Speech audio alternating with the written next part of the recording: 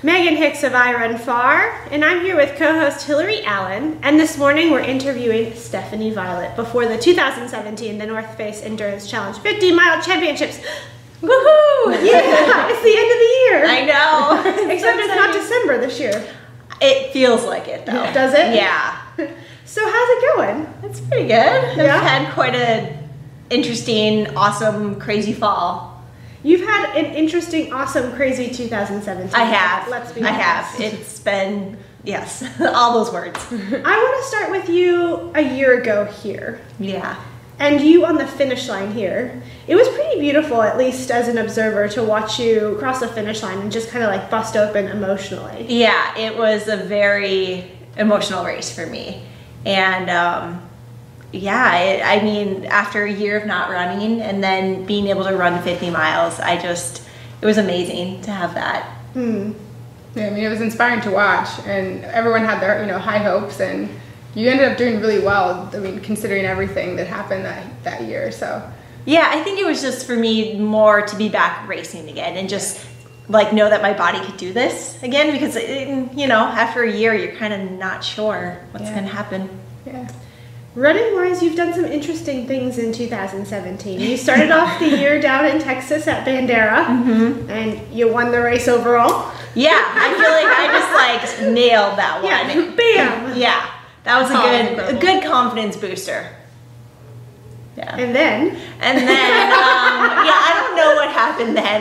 Then I kind of had a slower spring and then got into Western States and kind of had a rough day there. I really feel like I bombed that one, but proud to finish. Yeah. And then bombing well, is so like, I mean, because you were still like 12th, I think. Yeah. Like, you didn't bomb. Right. I guess it could have been so much worse. But yeah, just so many things went wrong for me in that race that it was really frustrating. And I mean, I'm glad I finished.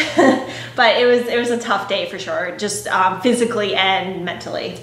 So licked my wounds and went over to Chamonix and kind of had a rough day there too. Yeah. I think a lot of in Chamonix I just had a bad day, like bad luck. Like I felt fit, so I don't know, those things happen. I suffered it out. Yeah. Because I remember like meet up with you in Chamonix, and you seemed like you had like such a good attitude about it, and you were super excited to be there and on the start line. So it just seems like one of those things that happens in the 100-mile race. Yeah, I mean, you never know. It's so long, so much can go wrong, and I mean, I had a great time in Chamonix. I had a great vacation. It was so great. Every day was awesome. So you can't be too bummed about that. Yeah, the jazz in the park, that was the good part. Yeah. It's like the mystery of running 100 miles, though, is that the equation changes from the start of the race to the middle of the race to the end of the race. Every 100 miler is different, and the equation is just so hard to get right. It is, yeah. And I think, even when you've gone through and had a couple rough ones and you think you've got it, like, oh, I know what to do, then something new happens and it's like, wow, I've never had this happen to me before. So yeah, and that's part of the draw to that distance for me, is there is so much of that like troubleshooting and problem solving, and you never know. Yeah. And then your fall. Yeah. You had a really interesting fall. I know. Like not in this country for most of the time. I know. I was just talking to one of my friends back in Bend, and we hadn't seen each other since July. So I've been gone. My poor dog is just like, where are my people right now? Yeah. So after Chamonix, we were home for a week, and then we actually moved houses in that week. So it was like crazy time, and then we went to Nepal for 5 weeks. 5 weeks in Nepal. Oh, it was so amazing. Okay. Yeah.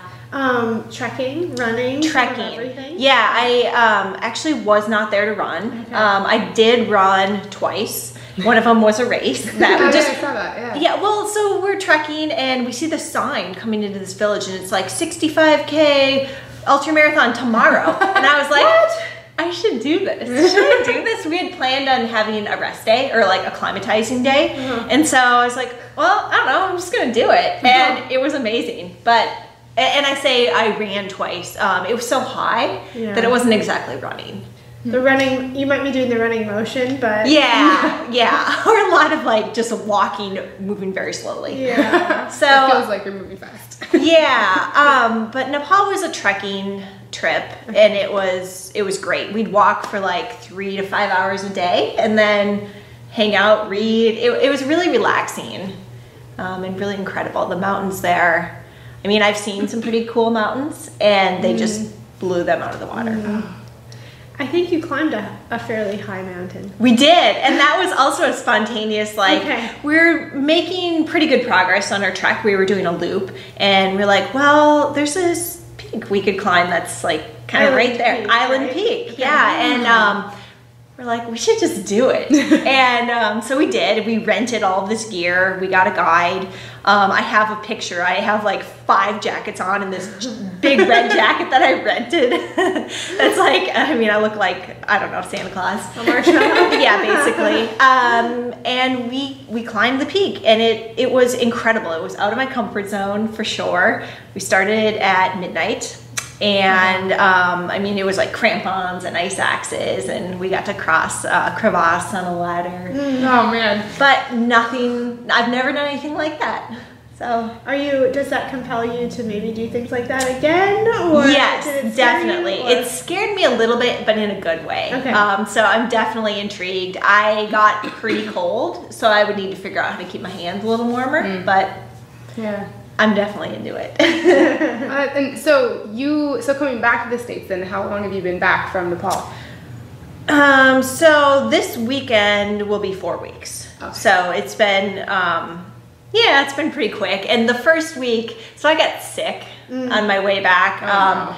Another Oh my first. god, yeah, you social media. I know. Sick on international Oh travel. my gosh, that was, and thankfully it didn't happen on the trip. It was the way back. But I spent 15 hours in the bathroom just like rotating. Like I was like, coming up both ends. It was awful. And actually on the way back to, they wouldn't let me get on my last flight. I had to go to the ER in Denver and like Oh my goodness. get fluid. So the first week back in the US wasn't very nice. I spent it in bed. So I feel like I've really been back for about 3 weeks. Okay. Yeah.